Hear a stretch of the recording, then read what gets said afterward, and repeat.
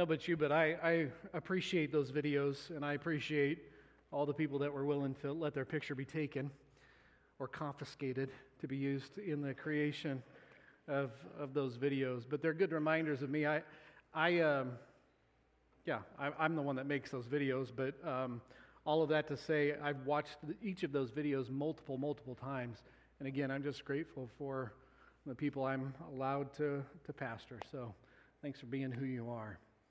That being said, this morning, what I want to do is I want to start a little bit differently than we've been starting in each of these messages in this series. We've been starting with that main verse from Galatians chapter 5, but I want to look at a different verse this morning just to open up, and you're going to see it on the screen, John 15.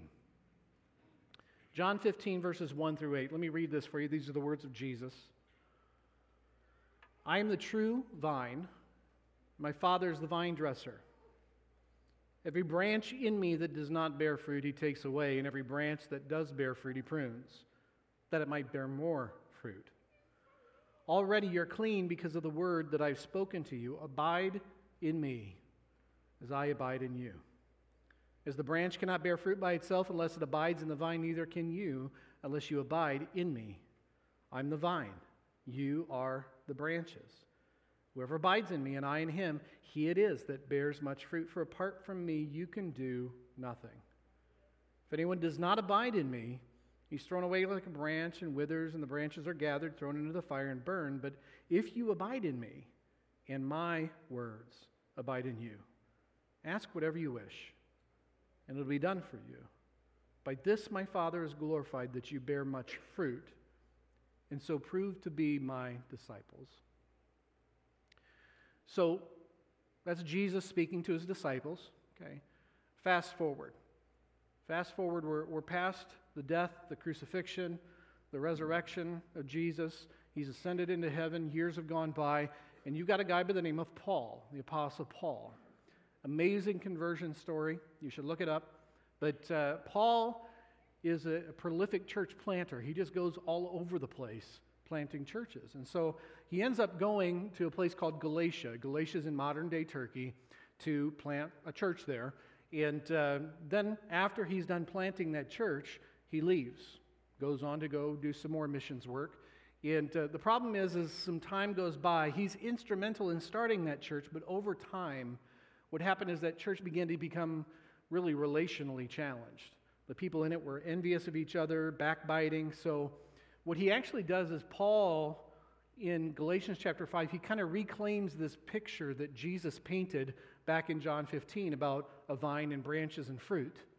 And instead what he does is he says, look, this is the kind of stuff that should be coming out of your lives right now, but it's not. Instead, it's all this other stuff. It's the opposite of all this other stuff, and your witness for Jesus is really being hurt by this. And so Paul kind of reaches back a few years prior to Jesus' death and takes this thing that Jesus said and brings it into the future, brings it into the present to speak to the Galatians. And it's Galatians chapter 5, verses 22 and 23. But the fruit of the Spirit is love, joy, peace, patience, kindness, goodness, faithfulness, gentleness, self-control. Against such things there's no law.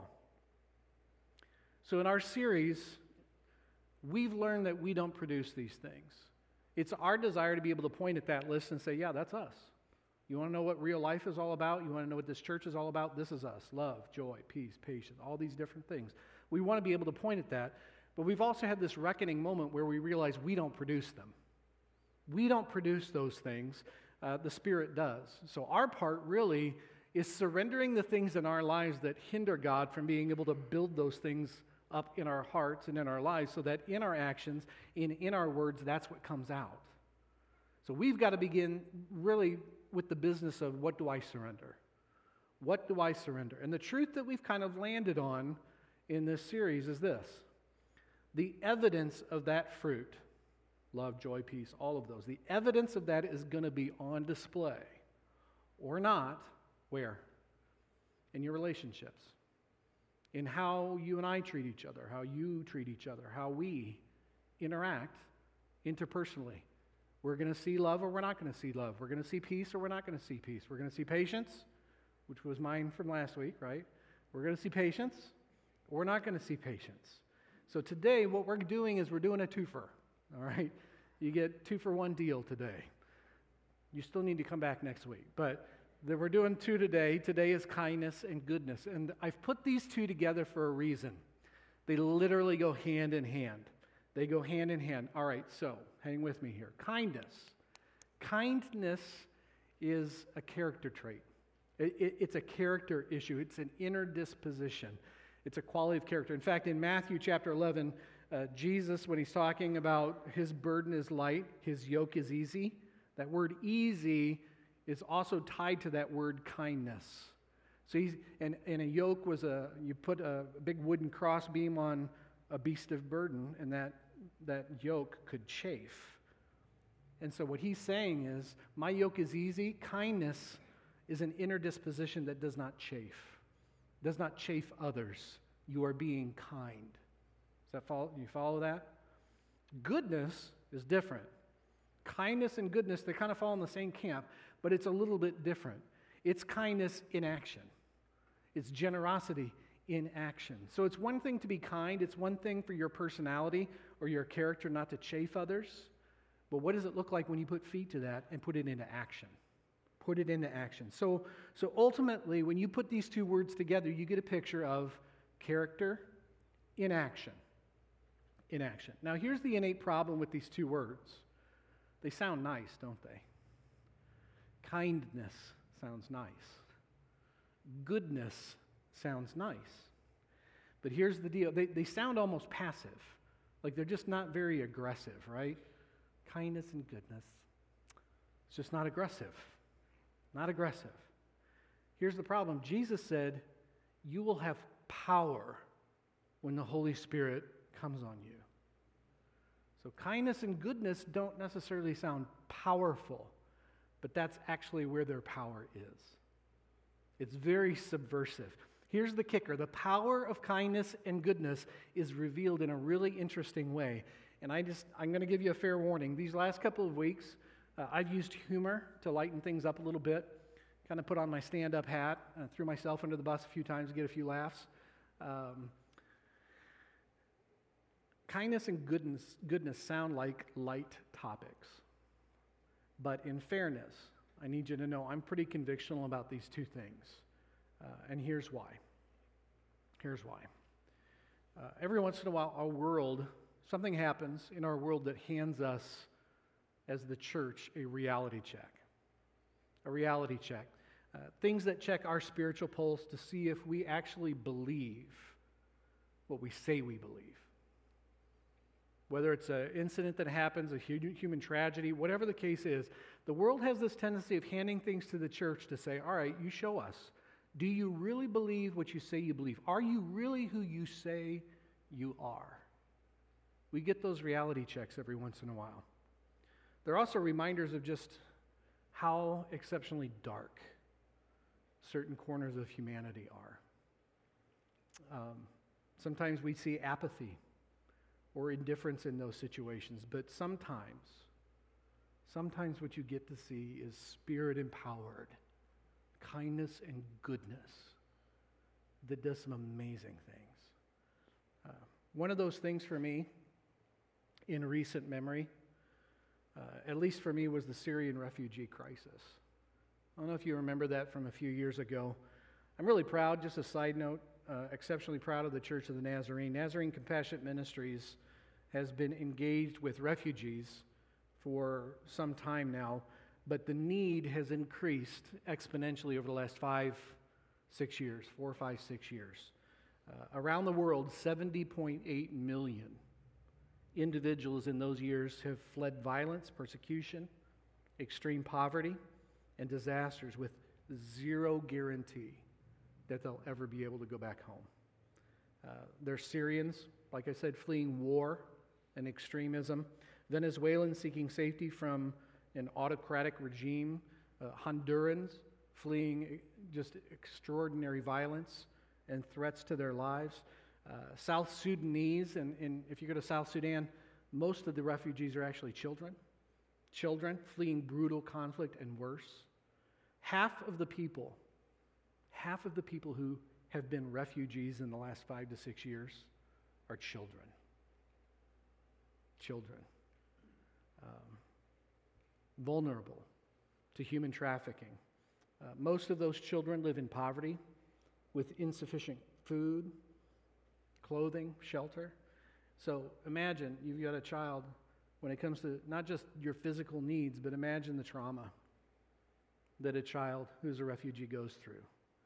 Now for me, going back a few years, there's some images from that Syrian refugee crisis in particular that were really, really brutal, really, really hard back in 2017, and they're still hard to look at today.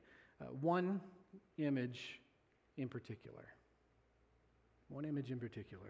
So back when the most stark images of the refugees were taken, there's a music group called Gungor, and they recorded a song. It wasn't widely distributed. Even the video wasn't widely distributed.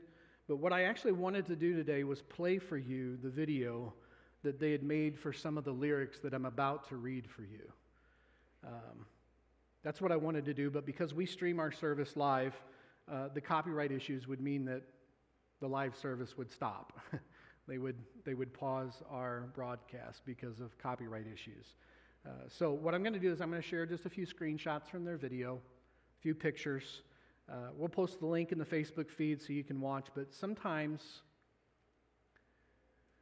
you hear something, and sometimes you see something that makes you stop.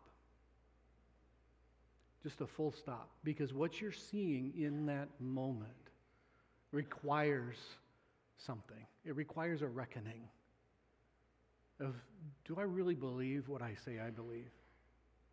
Am I really who I say I am? And for me, this was one of those. So the question posed in these lyrics, I think, is why. This kind of made me full stop. I just want to share it with you. The lyrics are, all the world watches as the people run, from the fiercest storm to the fierce unknown. Will we watch and wait, turn and close our door, or will we be who we've always said we are? Broken bodies scattered on broken floor. All the earth now weeps for her children lost. All the fallen plead now with wounded words. Will we be who we've always said we are? All the world watched his little body there, innocent and still by the water's edge, and it stole our breath. Love that holds him now asks for more than words. Will we be who we've always said we are? And it goes on, when you are wounded, all is wounded. When you are broken, all is broken. When we don't see you, we are blinded. Will we be who we've always said we are? The little body lying there that I mentioned in the lyrics that's spoken of, there's a picture. And I really struggled when I pulled those pictures from that video. I don't generally want to share things for shock value, and I also knew children would be with us today. It's a jarring picture, and if you remember what I'm talking about, there's a child lying drowned who was escaping Syria, and just right there by the water's edge. And it's that image. It's that image. And almost kind of out of respect, I don't think I need to put it back on the internet again. What children fleeing from war, violence, abuse, lying dead at the water's edge, what an abused wife or a family who's trying to scrape by on the food stamps or whatever service they can get when they're living in the middle of a food desert in an urban center. What all of the darkness in our world needs, what all of this needs is not nice people. That's not what's needed. Not nice people. Nice doesn't shine in the dark. They need Spirit-empowered kindness that spurs people to acts of liberal goodness that just flows out of them, radiating deep in the center of darkness. See, kindness, nice doesn't get dirty. Kindness and goodness gets dirty. Gets dirt under your fingernails. It's uncomfortable. It's who we say that we are. But are we willing to be who we say that we are? That's kindness and goodness. And here's what's worse. You and I know that what I just described for you in the lyrics of that song is just like one infinitesimal corner of the darkness in our world. It's one little dot in a sea of darkness.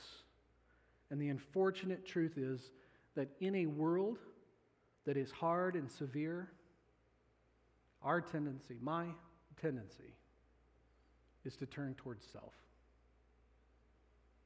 To be self-protective, self-promoting, self-preserving.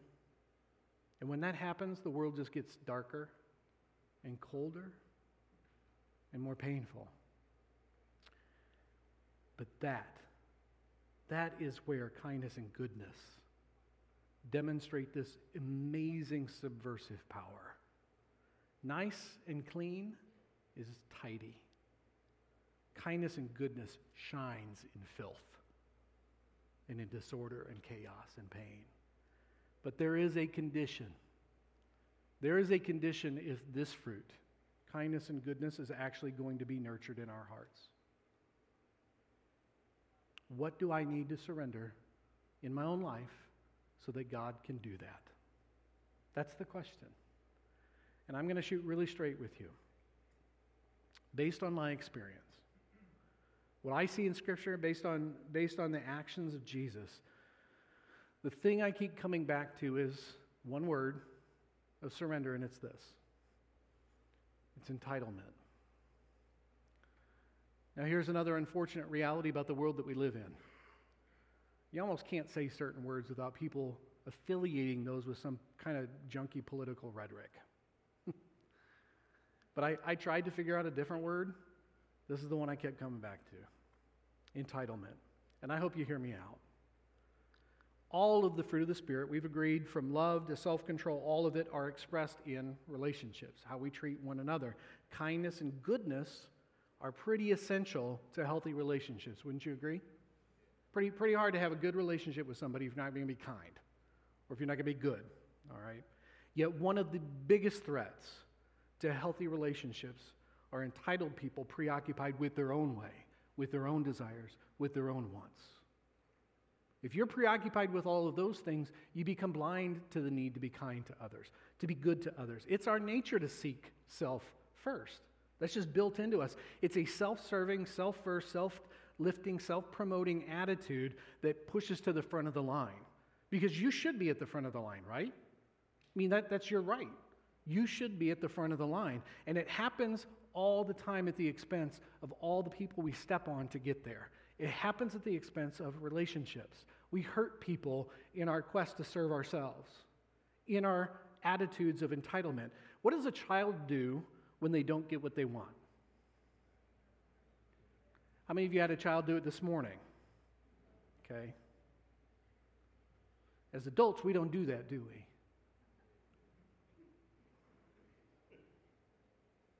It's socially off when we throw a temper tantrum, isn't it? It's not kosher. It doesn't look good. In the name of personal rights, I have seen people, Christians, resort to exceedingly nasty, aggressive, narcissistic behavior to get their rights met, to get what they want. And what does this entitlement produce in us? It was in the lyrics that I just read. When we don't see you, we are blinded. Blindness. Sometimes it penetrates our hearts. Listen closely. It hits us so deep to the extent that we actually become indignant toward the plight of other people because it somehow might inconvenience us. Their plight, their pain, their suffering might actually impinge upon our position, our entitlement, our rights. And we become indignant with those people or indignant with that situation. I'll never forget a conversation that I had in the fall of 2001. I was at a gas station with a guy from the church that I was at. We were talking a little bit, and in the fall of 2001, gas prices went up for a couple days, sharply. Any guesses why? 9/11. And predictably, what happened after 9/11 was panic, buying, all kinds of stuff. Gas prices went up. So we were at the gas station, we were done, and as we pulled away from the station, this person that I was with said this: "You know, I really didn't care about September 11th until I saw my gas prices go up." Now, this was by all measures a nice Christian man. It wasn't the 2,715 people in New York who died that caused him to care. The 400 plus firefighters, officers, and Port Authority personnel who died. The 1,609 people who lost a spouse or a partner in the attacks. The estimated 3,051 children who lost a parent. Or the 1,707 families who received 0 remains from their loved ones. What caused this individual to care was that it cost him something. That is the definition of entitlement. Your comfort and preferences at the expense of others. Now, none of us would say, "Yep, that's me. Make me a t-shirt that says entitled. I'll wear that with a badge of honor," right? None of us would show up and just say, yeah, that's me. That's me. But the fruit of the Spirit, listen, is kindness and goodness. And the person that embodies it most is Jesus Christ. In this series, we've been looking at different situations that Jesus finds himself in. And the one we're going to look at really quick here is Mark 7, 31 through 37. Jesus shows us what this looks like. He's been traveling all the while. He's challenged. He's accused by religious people. He's inundated with all kinds of requests for help. So if there's anybody in this moment that's entitled to a break, if there's anybody, he's just basically walked 50 to 60 miles to get where he's supposed to be. And so again, if there's anybody entitled for some time off, for a vacation, for something, it's Jesus. But instead, here's what we have. Then he returned from the region of Tyre, went through Sidon to the Sea of Galilee, to the region of Decapolis, and they brought to him a man who was deaf and had a speech impediment. They begged him to lay his hand on him. Taking him aside from the crowd privately, that's really important. Taking him from the crowd privately, he put his fingers into his ears, and after spitting, touched his tongue. Looking up to heaven, he sighed and said to him, "Ephphatha," that is, be opened. And his ears were opened. His tongue was released, and he spoke plainly. And Jesus charged them to tell no one, but the more he charged them, the more zealously they proclaimed it. They were astonished beyond measure, saying, "He has done all things well. He even makes the deaf hear and the mute speak." Well, what do we see here in regards to this kindness and goodness? And just 3 things really quickly. The first is this: kindness and goodness are interpersonal. They're face-to-face, they're person-to-person, they're one-on-one. These are interpersonal characteristics. Did you notice? It's actually the crowd that asks for this guy's healing. The crowd brings this person to Jesus, yet what does Jesus do? He pulls the guy out of the crowd and pulls him to the side. That's called dignity. It's a good thing. He pulls him to the side and gives him dignity. He deals with him face to face. He sees him as a person. He's not a statistic. He's not a political pawn. He's not a sermon illustration. He's not an example. See what I'm about to do, and I'm about to teach you this grand lesson. He honestly just sees this man who has a past, and he's got hurts that need to be healed. He needs to be touched. He needs to experience the grace from Jesus. So he pulls the man aside to do that. I love that. I love that. Jesus was not about the show. He was about the person. And so that's exactly what he does. And he does that for you. You're not a statistic. You're not an example to be made. You're a person, a real person. Jesus makes clear that the object of his goodness and kindness is a person, a person. You know, a picture of refugees is easy because they're at a distance. You don't know them. They're part of a crowd. But in the absence of entitlement and the presence of kindness and goodness, you find the refugee. You embrace the refugee. You embrace the homeless. You embrace the hungry. And to do that, you've got to acknowledge the other person that you're doing this with is no different than you. That's you're embracing.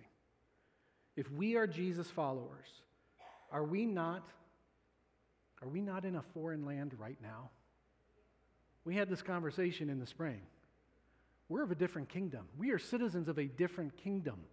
We are foreigners in a foreign land. This is not our home. And yet, as foreigners in a foreign land, Jesus wraps his arms around us, knows our hearts, knows our cares, the desires, our pain, the thing that needs to be healed in our lives. He wraps his arm around us even though we are foreigners right now in a foreign land.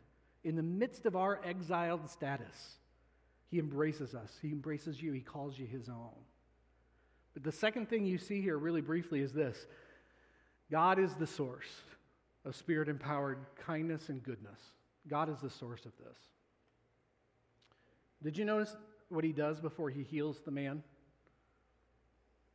Now, this is God in the flesh, right? He's the God-man Jesus, but yet what he does is he looks up. He looks up. That's so important. There are times when kindness and goodness are not our default. Let me rephrase that. There are times when kindness and goodness are not Rich Doring's default. Okay? Is anybody else in my camp? That's not our default. Where do you find the strength then to do that? Not from yourself. Not from yourself. Remember back what Jesus said to the disciples in John chapter 15? I'm the vine. You're the branches. You're not the vine. He's the vine. I'm the branch. Whoever abides in me and I in him, that's who bears much fruit.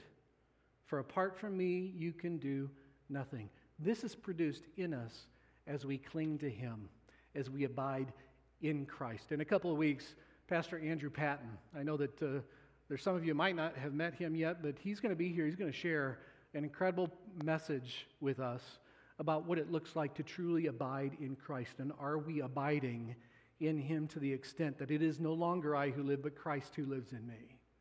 I'm excited about that for him to share. But this is where Jesus is getting at. And finally, it comes down to this. Kindness and goodness can change the narrative of somebody's life. It changed mine. It says his ears were open, his tongue was released, and he spoke plainly.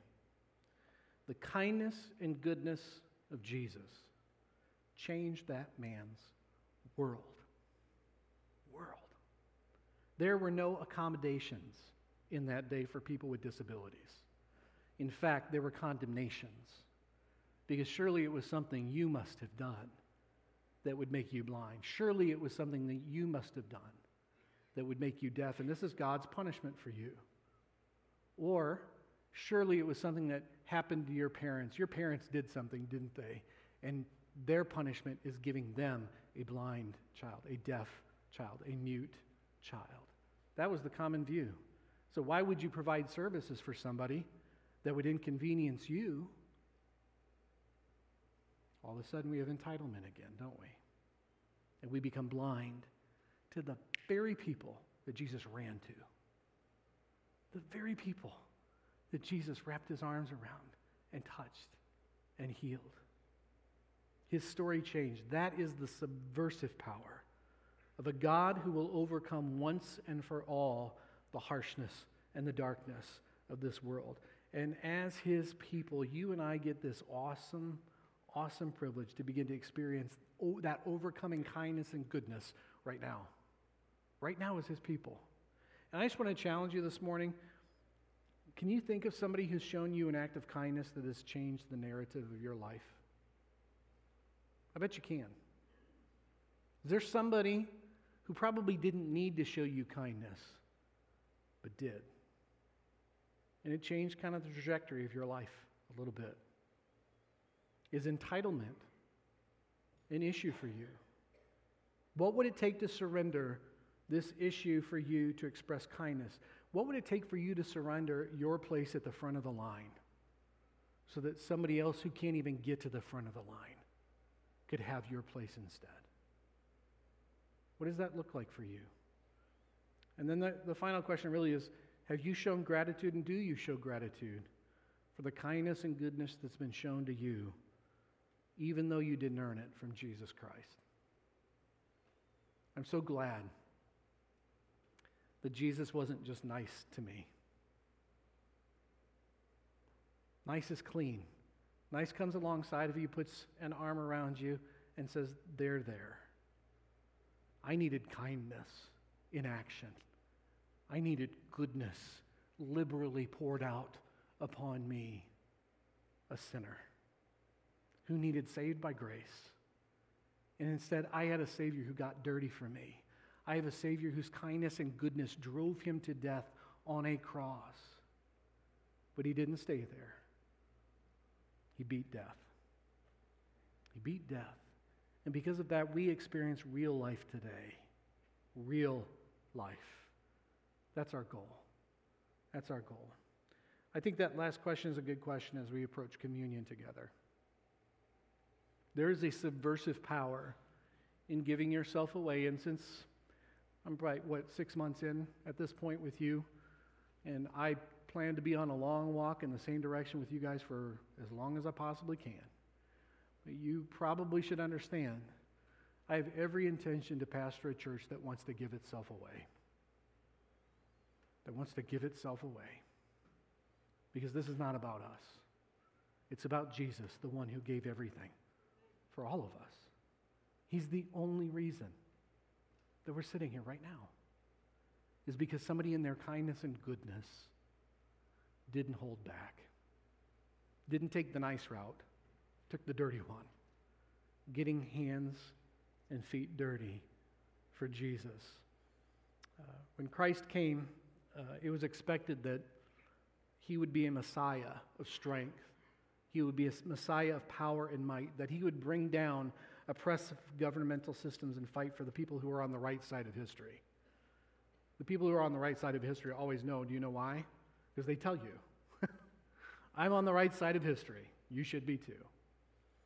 And then he went and died. Then he went and died.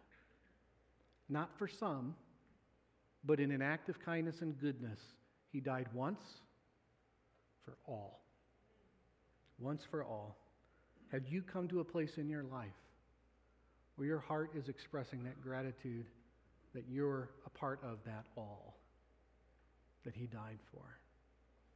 I'm going to ask you, if you've got the elements today, the bottom part of that is the bread. I'm going to ask that you would prepare that as we participate in communion together. And as we do it, as we approach this, my challenge and only encouragement to you today is I'm asking you, if you don't know Jesus, if you've never walked across that step of that line, that step of faith that says, I'm putting my trust in Christ today. I'm not going to trust in myself anymore. But I believe that I need a Savior because of sin in my own life. I want to challenge you to think about what that looks like for you today. And if you're a believer here today, if you're participating in this meal today as a believer, as a follower of Jesus Christ, this is always a reminder. This is always a reminder and a touchstone that brings us back to that place where we reckon with the reality that we need everything that was represented in these elements. We needed Jesus' body to be broken for us. We could not pay the penalty for our sin. We needed his cleansing, his blood to be spilled out for us so that we might have real life. On the night that Jesus was betrayed, he took bread. In a meal with his disciples, he broke it. He gave it to them and he said, "This is my body. It is going to be broken for you." And so every time that you eat this bread, I want you to remember. Remember. So I'm going to ask you to join me in remembering today.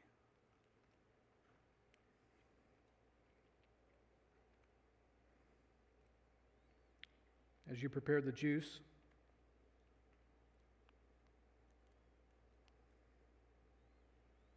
Jesus at that same meal, on that same night, took the cup. He gave it to his disciples. He shared it with his disciples. And he said, this represents my blood, which will be spilled for you. This will establish a new covenant with my people. So every time that you drink this, every time, I want you to do so and remember me. So would you join me in remembering today?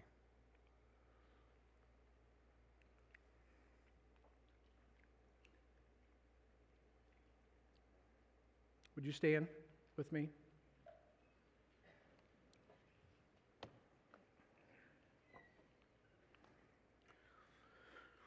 Father, every once in a while, some of these sermons are probably a little sobering, and I feel a little heavy-handed, but I pray that, Father, these were not my words, that your words would penetrate my heart, our hearts today, so that we might embody what it means to be kind and good. That we might embody, Father, what it means to look like Jesus. And Jesus was a servant. He was the suffering servant. And Father, even some of those words smack against the realities of the different directions that we're pulled in all the time. Or how many times do I say to my own self, Father, Rich, you deserve this. You deserve something. I don't. In fact, I deserve your wrath. But instead, you offer grace. So, Father, help me never to forsake that. Help me to never take my eyes off the fact that my gratitude should be pouring out from me continuously for the kindness and goodness that you've shown me through Jesus. I pray that that's the experience of the people who are hearing my voice right now. I pray, Father, that you would continue to work in our hearts and in our lives to form us. We are being formed right now more into the image of your Son, Jesus.